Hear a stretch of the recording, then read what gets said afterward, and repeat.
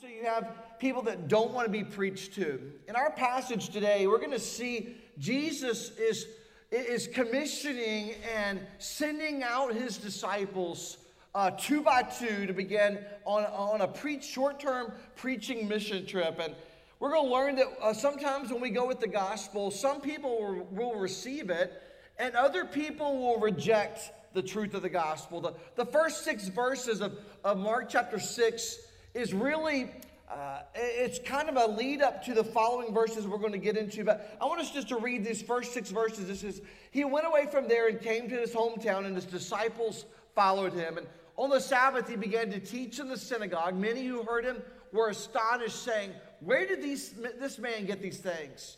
What is the wisdom given to him? How are such mighty works done by his hands? And is not this the carpenter? They're trying to figure out, how is this the same person, the son of Mary, brother of James and Joseph and Judas and Simon? Are not his sisters here with us? They took offense at him. Jesus said to them, a prophet is not without honor, except in his hometown and among his relatives and in his own household. And he could do no mighty work there, except that he laid his hands on a few sick people and healed them. And he marveled because of their unbelief. And he went out among the villages teaching. Verse 4, Jesus is reminding us that a prophet is not without honor except in his hometown and among his relatives. Sometimes it's difficult for a pastor to preach in his home church. My dad has said this many times. He says, I sometimes dread, even to this day, and Dad's getting ready to celebrate birthday number 80 on April the 29th, this month, and getting ready to celebrate the big milestone year. And he said, it's sometimes, he said, I'll go to preach there, and I'm like, I'm not sure how old these people are that tell him they remember when he was that little, but they must be 90, but I mean, he's turning 80, so if they remember him when he was that little and the mischief that he got into, and the apple doesn't fall far, but sometimes he says, I'll go back, and he says, they'll say, I remember you, and all the mischievousness and all the stuff you got into as a kid. And sometimes it's hard to go back and minister to your own church. I grew up here, so I totally understand. Some people, they have a hard time looking past the fact that you're not, 10 years old, or you're not that teenager running around doing pranks on people or whatever. And so, but sometimes the most challenging people to minister to, and we can all identify with this in some area, is your own family. Maybe it's your own parents or grandparents or a cousin or a sister or whoever it may be. Sometimes the most challenging people that we're called to share the good news of the gospel with are the people that we're closest to. Sometimes you'll see a pastor and they'll have a wayward child, or you'll see someone that it's a missionary and they'll have a child that my heart goes out to them because oftentimes they've heard the truth, they know the truth of the gospel, and yet they've chosen to go a different route. And when I see that happen, folks, don't ever judge that person and say, well, that person must not be living a consistent example, because oftentimes that child has heard the truth, and somehow the devil has deceived them and caused them to think, hey, that there's a better way. But folks, I'm reminded of the passage, train up a child in the way that he should go. When he's old, he'll not depart. Sometimes they may have some periods of backsliding or straying, but thank God he's sovereign, and he's overall, and he's just, and he's on the throne. And it doesn't matter how far our kids go from home, folks, Jesus Christ still knows where they're at.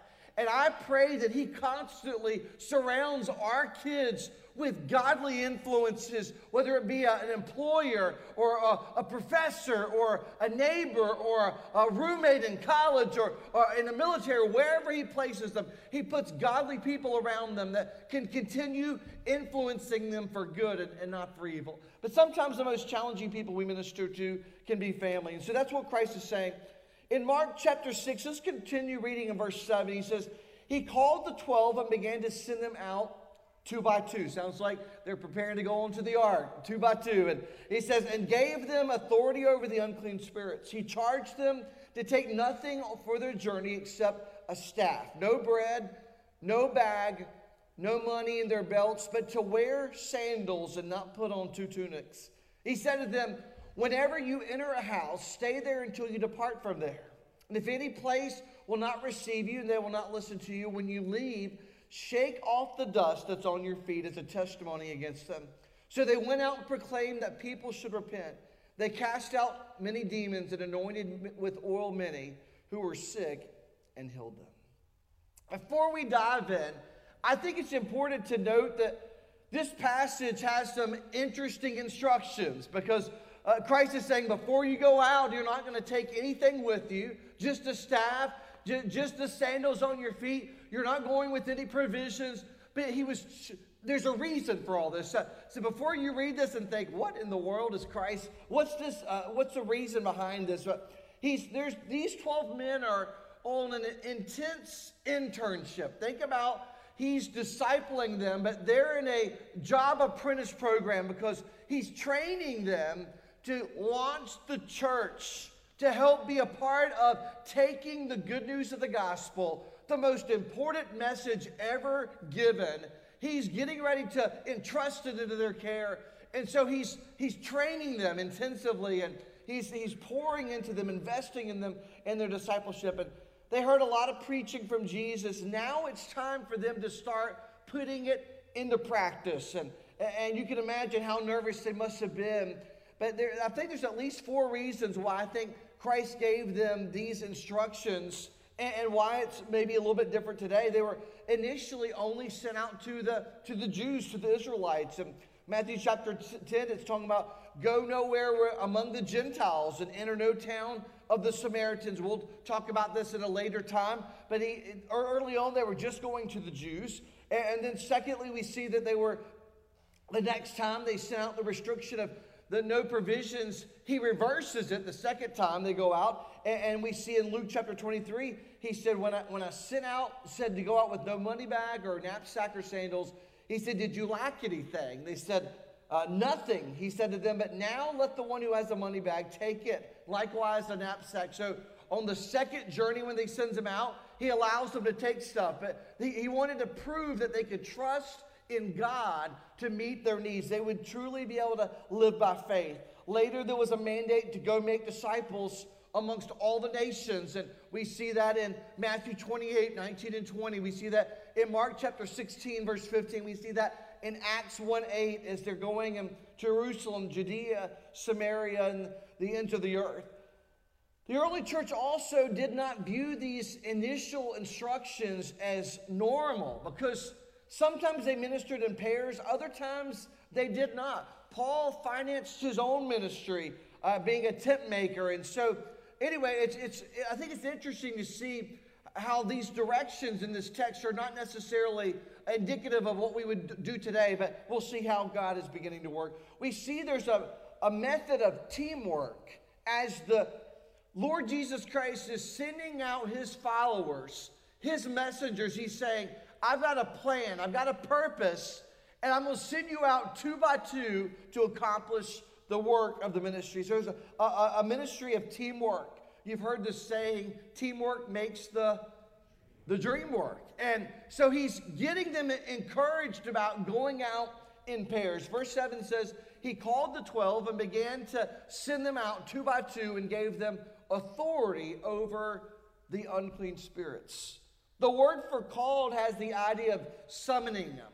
He uses began. It gives the sense that Jesus individually commissioned each one of these pairs as they're going out. He's calling them and commissioning. He's sending them. The Greek word is apostello or apostle, and it means to be thrust out. So this was Jesus' plan all along. As he was recruiting the 12 to spend time with him, he said he was doing so that they might be with him and he might send them out to preach the gospel. And it's a great reminder. We gather on Sundays in order that we might go out each and every day sharing the good news of Jesus Christ. So he sent them out 2 by 2 together. T-W-O-G-E-T-H-E-R. All right? So it's a together. He's sending them out in teams. Jesus used the teams of two on at least a couple other occasions in Mark chapter 1. 2 disciples were sent to get the colt for Christ. And then we see in Mark chapter 14, he says, we learned that there were two that were told to get a room ready for the Passover meal. And John the Baptist sent out two. And Luke chapter 7, Paul and Barnabas were sent out in pairs of two in the book of Acts. Ecclesiastes chapter 4, verse 9 and 10 says, two are better than one because they have a good reward for their toil. In other words, he's saying there's a reason why he's pairing us up, and there's something he's trying to accomplish in and through. Here are some of the benefits of teamwork in ministry. There's a greater safety when you have a pair or at least two people. There's a greater safety when you're going out. There's people there to watch it, and there's also mutual accountability and encouragement. Sometimes you might not be feeling it one day, but the person that's with you is prayed up, and God's really working, and they're going to say a word of encouragement or keep you accountable. There's a blending of gift abilities that offsets the weaknesses of the other. And I love how God equips each one of us uniquely because everybody doesn't have the same gifting. So areas where I'm weak, you might be stronger. Areas where you're struggling, the person beside you is going to have, God's given them a real gifting in that area. And so we complement one another. We encourage one another with our gifts. And so he said, and then while one is preaching, the other can pray. I mentioned at my mom's service last Sunday afternoon that she was often the silent partner. She was praying while my dad was preaching. And yet, but she was not a timid witness. She was bold. In fact, over the last week, I've heard multiple people say, I've been out with your mom doing evangelism and sharing the gospel. And they said, man, she might be a little shy on in a group setting, but she was not shy in sharing the gospel. Like she would speak right up and give them the truth. And it's awesome to see how God gives us boldness. And even areas where we're not so strong, he will use and encourage us with other people to help do the work of the ministry. I love the teamwork that God has given us in the church. I love how God is equipping us to do the work of the ministry. I'm looking for Jackson. There he is right there. Jackson and Matt, guys, stand up real quick. I love the pastors that God has blessed our church with and how they're encouraging me and they're stretching me and challenging me. And it's a mutual thing for all of us to pray together and to see God work. And then, stay standing. I don't know. Jessica's right back here. Jessica, stand up. Where's Crystal at? Is she in the building this morning? She might be outside. Crystal's right there. Wave at us, Crystal, in the back. Her and Jessica. They are encouraging. Where's Dwayne at? Is Dwayne standing back there? We have multiple staff members. We have preschool teachers. Where are our deacons and trustees? Let's have them stand up, and their wives. Go ahead and stand up real quick. All across the building, we have people that are praying, that are encouraging, that are helping minister and meet needs in the church. All right, and then we have volunteers, all right? All of those that are back there serving, let's have them stand up and join us as well. We have greeters. If you're a greeter or somebody that works in the parking lot, stand up and join these people. All across, there's children's workers all over campus this morning. All right, you can be seated. But get the point is God uses us in groups. We're more effective as we minister to the soloists, the singers, the musicians. I love the Carolina Blue, by the way. But all of the, can we just take a moment? It was an awesome day. I'm going to just keep my mouth shut, but it's a great day. But anyway, all of this is to say that God is equipping the church and using us as we minister together. I need you praying for me as your pastor. And over the last week, our family has really felt the prayers and support and encouragement of the church body. And folks, it's encouraging to know that you're not in this alone. I think of our missionaries, and Pastor Omar was here just a couple Sundays ago. They're like global staff members. They're going out and representing our church in the uttermost parts of the earth. And Pastor Elijah is in Romania, and they have Ukrainian refugees pouring over the border into Romania, and they're ministering to them. And so, folks, as we're supporting their work and the ministry there, they're the hands and feet of Jesus in that part of the world, that region of the world, that are helping take the good news of the gospel to them. I love the fact that, folks, we have partners all over the globe this morning. I wonder, though, if you ever thought, like, how well did it go organizing? If you ever see in elementary school, you get on the playground and you're picking teams, and you've always got, one team that seems like they're stacked against the other. All the people have been playing for years. The fifth graders they've got all the tall people on the team, and this other team over here looks pretty wimpy and small. But you always wonder, like, how did Jesus pair up those disciples? Who got Doubting Thomas on their team? Seriously, they're probably thinking to themselves, like, I don't want to be stuck with him. He's not even sure if Jesus is even real. I don't know if I want to be stuck on him. And imagine getting paired up with Judas. Simon. Good grief. How much worse of a pick could, who drew the small straw and got him? You're literally thinking to yourself, why did I get stuck with Judas? Of all people. But two or more serving together can do so much more than working independently. When Jesus sent out these teams, the last part of verse 7 says that he gave them authority over the unclean spirits. They were given power, permission to cast out demons, or to say it another way, they had the right and the might to minister in the name of Jesus. They were able to multiply the ministry by serving in teams, and they got to experience the truth of John 14, verse 12. He says, truly I say to you, whoever believed in me and also do the works that I do, and greater works than these will he do, because I am going to the Father. When you go with the gospel, some people are going to receive it. Others are going to reject it. But folks, that's why we've got to be working as a team, because the devil's going to attack on every front. And folks, we've got to work together. But there's also a second expectation. He's saying we've got to trust in God, trust in his provision, trust in his plan. And that's what's behind the reaction or the restrictions in verses 8 and 9. If you're wondering, why did he tell them they couldn't bring food and money and all of these things?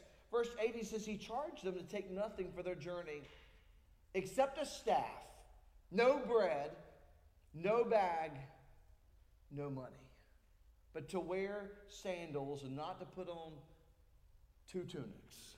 Now, we're not going to get into dicing every single word of this, but the staff was a walking stick. The sandals were to protect their feet when they walk. And Jesus didn't want them to bring a backpack. He didn't want them to bring bread. Jesus didn't want them to do any of these things because he was going to teach them to rely fully on him, to trust God for every single thing. They were going to go lean and mean so that they might lean on the Almighty God. It was time for these teams to put into practice what Matthew chapter 6, verse 31 says, therefore don't be anxious, saying, what shall we eat, or what shall we drink, or what shall we wear? The Gentiles seek after all these things, and your heavenly Father knows that you need them all. But seek first, what, church? The kingdom of God and his righteousness. And what's that next phrase say? All these, what, church? Say it one more time. All these things. The food, the shelter, the clothing, all these things will be added unto you. I've never been known for traveling light. In fact, when our family heads out on a trip, I probably have the heaviest suitcase. When I go on these mission trips with our teams, almost every time. You've been there with me. Steve, you've been there with me. I'm always pulling stuff out of this bag and putting it in this bag. And I always overpack. I might be going for a week, but I've got clothes for 2. I'm going to be prepared. And in my own defense, sometimes I have to wear a suit Even in Nicaragua, when it's like 100 degrees, everybody else is about dying over there. And I'm like, hey, wait a second. I've got on a suit, a tie, and a coat. I mean, I've got the whole shebang. It's crazy. But even in areas where they had no roads that we hiked across the mountain, I had to wear a suit to preach the gospel at this one church. I'm like, really? I mean, there's not a suit store for hundreds of miles. And yet, here I am with a suit. And I'll tell you, I donated that thing before I left that church. I ain't carrying that thing back down the mountain. You can have it. I mean, have the sweat, the suit, the tie, shirt, the whole thing. I'm giving it all away. But I always overpack. I get anxiety about packing for a trip. And I tell my wife all the time we're going on a vacation, I'm like, would you just pack my clothes? She's like, I've already packed 4 teenagers. I've done all the laundry. Everything is prepared. It's sitting at the front door. Just pack your bag. And I wait till the night before, and I get nervous and anxious, and then I just start opening the drawers and throwing everything in there. And I've got all these clothes, and I don't need all those clothes. And I overpack. I always do it. George Mueller said this. He says, if the Lord fails me this time, it'll be the first time. So Christ was saying, don't bring all these extra things. I'm going to get you just to depend on me. I want you to trust me. Deuteronomy 29, verse 6 tells us why. He says that you may know that I am the Lord, your God. He wants them to understand that God has a purpose. John Haggai said this. He says, attempt something so great for God that unless he is in it, it's doomed to failure. That's the whole thing of expecting God to do greater things. We can't accomplish what he's called the church to do apart from his magnificent, awesome power. We can't do it without his power. The disciples were told to not only travel light, he says serve with a sense of urgency. Jesus gives some additional instruction in verse 10. He said to them, whenever you enter a house, stay there until you depart from there. They weren't to hop over to a bigger house with more. Oh, this house has a pool. This house has hot tub. The temptation is always to seek comfort and luxury. But he says God wants us to learn the secret of contentment. In fact, in 1 Timothy chapter 6, he says that godliness with contentment is what, church? Great gain. That's something that sometimes we as Americans aren't good at wrapping our mind around. That's why one of the many reasons I want people to go on foreign mission trips is because you need to get outside of the American dream and see what God is doing around the world, and the peace, the contentment, the joy on the faces of saints of God who have absolutely nothing, and yet they are some of the happiest people on the planet. And you talk to people in the Church of America today, and they're complaining about the lighting is too bright, or this is too loud, or this is not my preference, or they're not doing enough to meet my needs. And folks, the reality is people are dying without Christ, and we're worried about all of the wrong things. He's saying we've got to take the gospel to them. It takes teamwork. It takes trust. But he goes on, he says a third thing, he says it's a testimony, sharing our testimony. A quote often attributed to Francis of Assisi, he says, preach the gospel, and if necessary, use words. It's a clever quote, but folks, it's not that accurate biblically. The gospel is to be communicated with words. He says, go and tell, share the good news. There's something about living a lifestyle, but at some point, you and I are called to preach the gospel. We are called to share the good news of Jesus Christ. And folks, you say, well, I just believe whoever's going to get saved is going to get saved. No, Christ said, go. Preach, teach, share, reach with the gospel. He's called us to go and be the hands of people. So yeah, we're going to do things to help people see Christ, but we're to share the good news of Christ. Verse 11 says, if any place will not receive you, they will not listen to you when you leave, shake off the dust that's on your feet as a testimony against them. This graphic display has its roots in Jewish culture. When a Jewish man or woman would travel into a pagan land, when they would return, they would shake the dust off their clothes and off their sandals. And it was kind of like, man, I'm leaving all of that sin, all that filth, all that dirt, all that grime behind. I'm not bringing any of that back with me.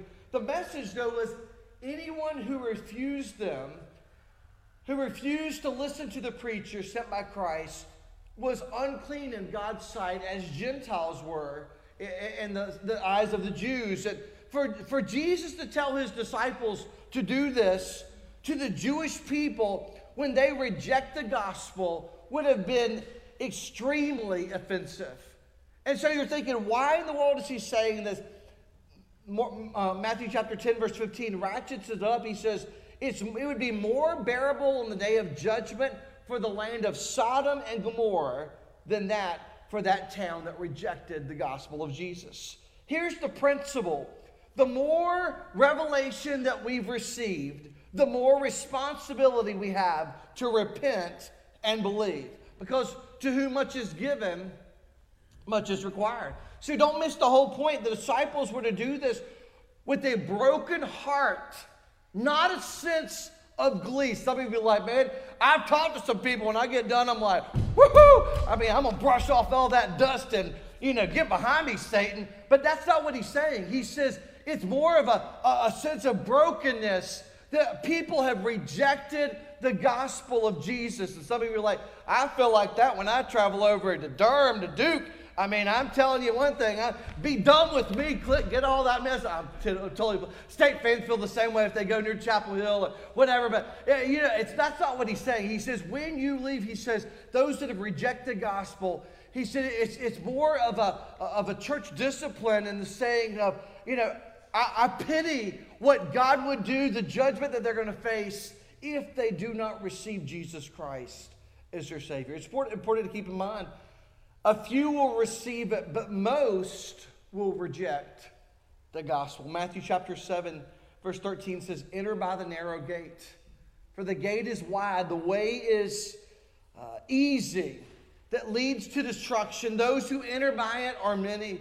For the gate is narrow and the way is hard that leads to life.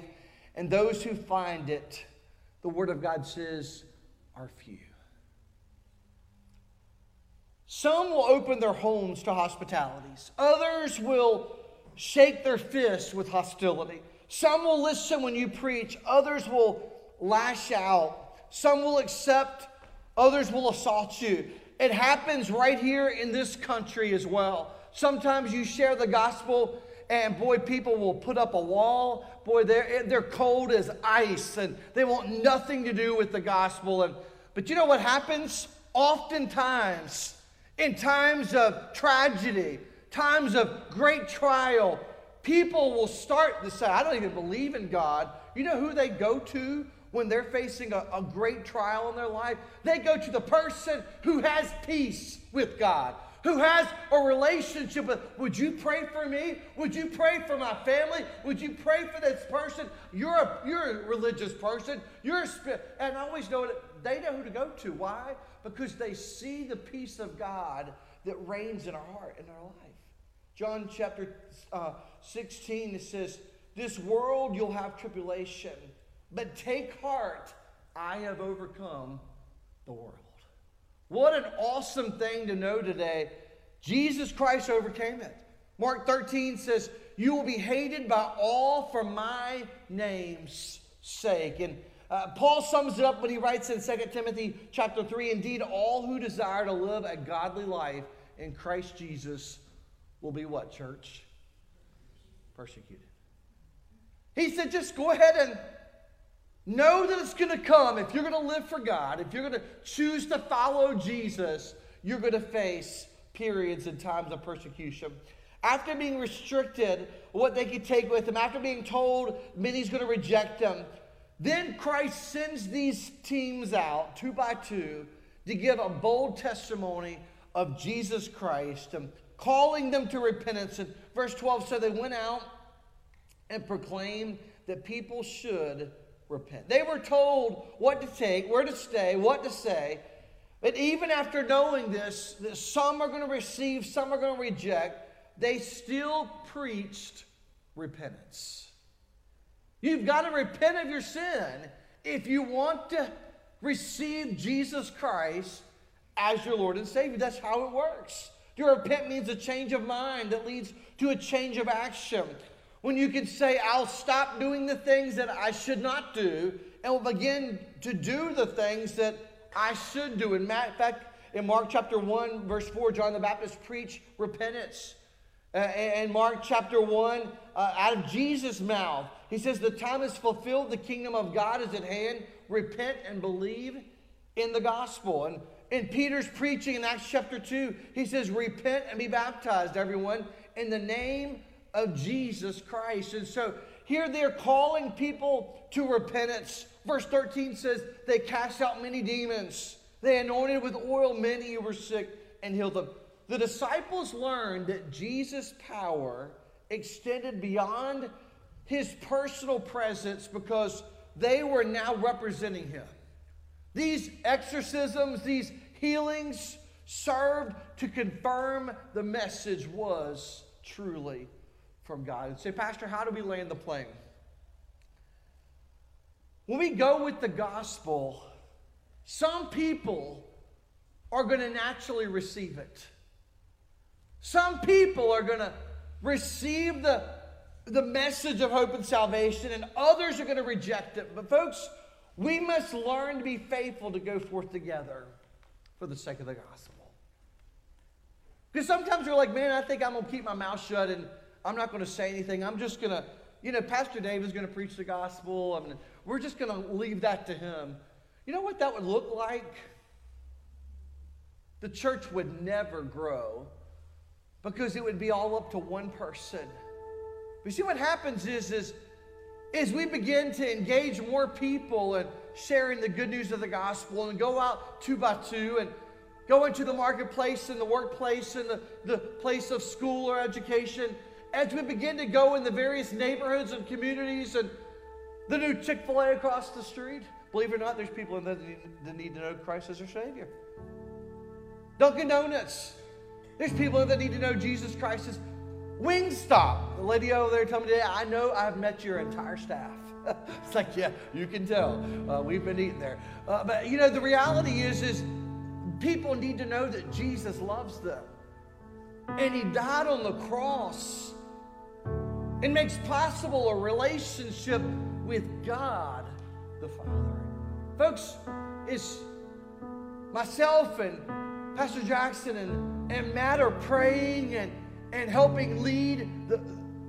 We need other people like other staff and officers and volunteers and church members. And I told them I wasn't going to do it this morning, but we need 5th graders that are serving in our tech ministry this morning to engage. We were watching it, Carolina Duke game last night, and my son, who's taking Adobe classes in school, he was telling me the different camera angles that were happening, and I was like, you know what the different camera?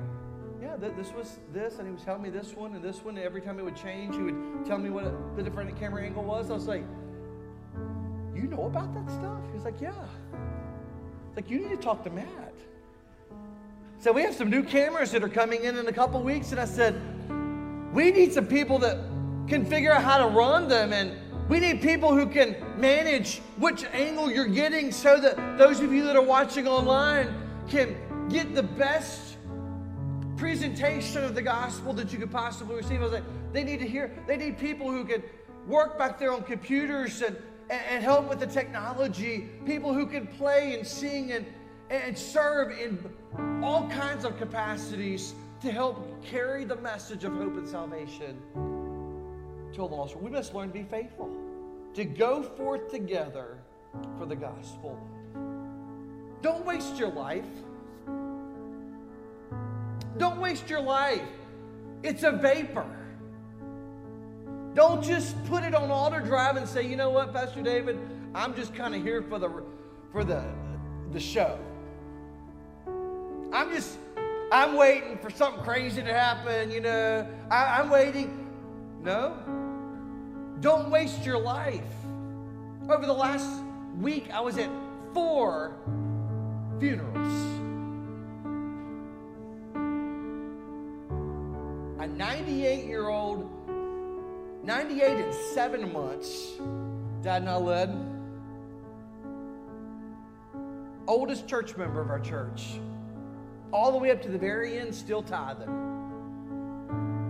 Love it. She'd call me and ask, anybody been saved recently?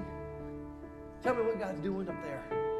She moved to Houston years ago to be by her son and in her failing health, and she's like, I want to hear what God's doing. And y'all take any more mission trips? Well, I love that. Brad Mason did his service a week ago Saturday, 53 years old. Life is a vapor, folks.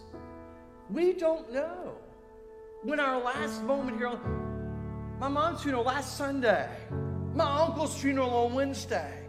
And I'm sitting here thinking to myself, we're done with funerals. We're done.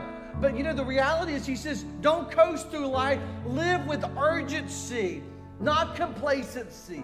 Finish strong. Because folks, I want to hear my Savior say, well done, good and faithful servant. Redeem the time. Tell yourself that everyone you meet is either going to heaven or to hell. Contemplate the horrors of hell and do all you can to help people go to heaven. Attempt to meet one new person every day. And take a picture of this. There's a typo in there, but take a picture of it. And have a conversation, a spiritual conversation with them. And folks, it'll push us out of our comfort zone. Suddenly, that person you're riding up the elevator with is a captive audience. What if you just started looking at us? Like, Pastor, I work on the 24th floor of the whatever building downtown. Well, on your way up, you've got an audience. Talk to them. Share the good news. You're in a waiting room while a loved one's having surgery. There are a lot of people in that room that are suffering. There's a lot of people in that room that are crying. What if you said, can I pray with you this morning? You never know how God may use that moment in time to change their eternal destiny. Attempt to meet someone new and have a spiritual conversation. Together, God wants to do greater things through his church. At church, he uses us to accomplish his plan. He uses you and me to accomplish those greater things. I love that because God doesn't need us, but he's willing and welcome. He wants to use us for his glory.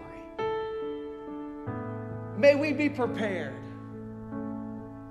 May we be prayed up. May we be ready that God might use us this week.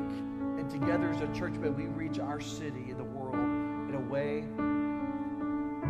Raleigh's never seen. You drove in the church this morning 2 weeks ago. We did a prayer walk in this neighborhood. Anybody noticing anything? There's a house that's already framed up, folks. I mean, they'll people probably be moved in about 3 weeks. I mean, it takes about 2 days to build a house now in Raleigh. But I mean, they're throwing up so fast. There's going to be people walking across this street.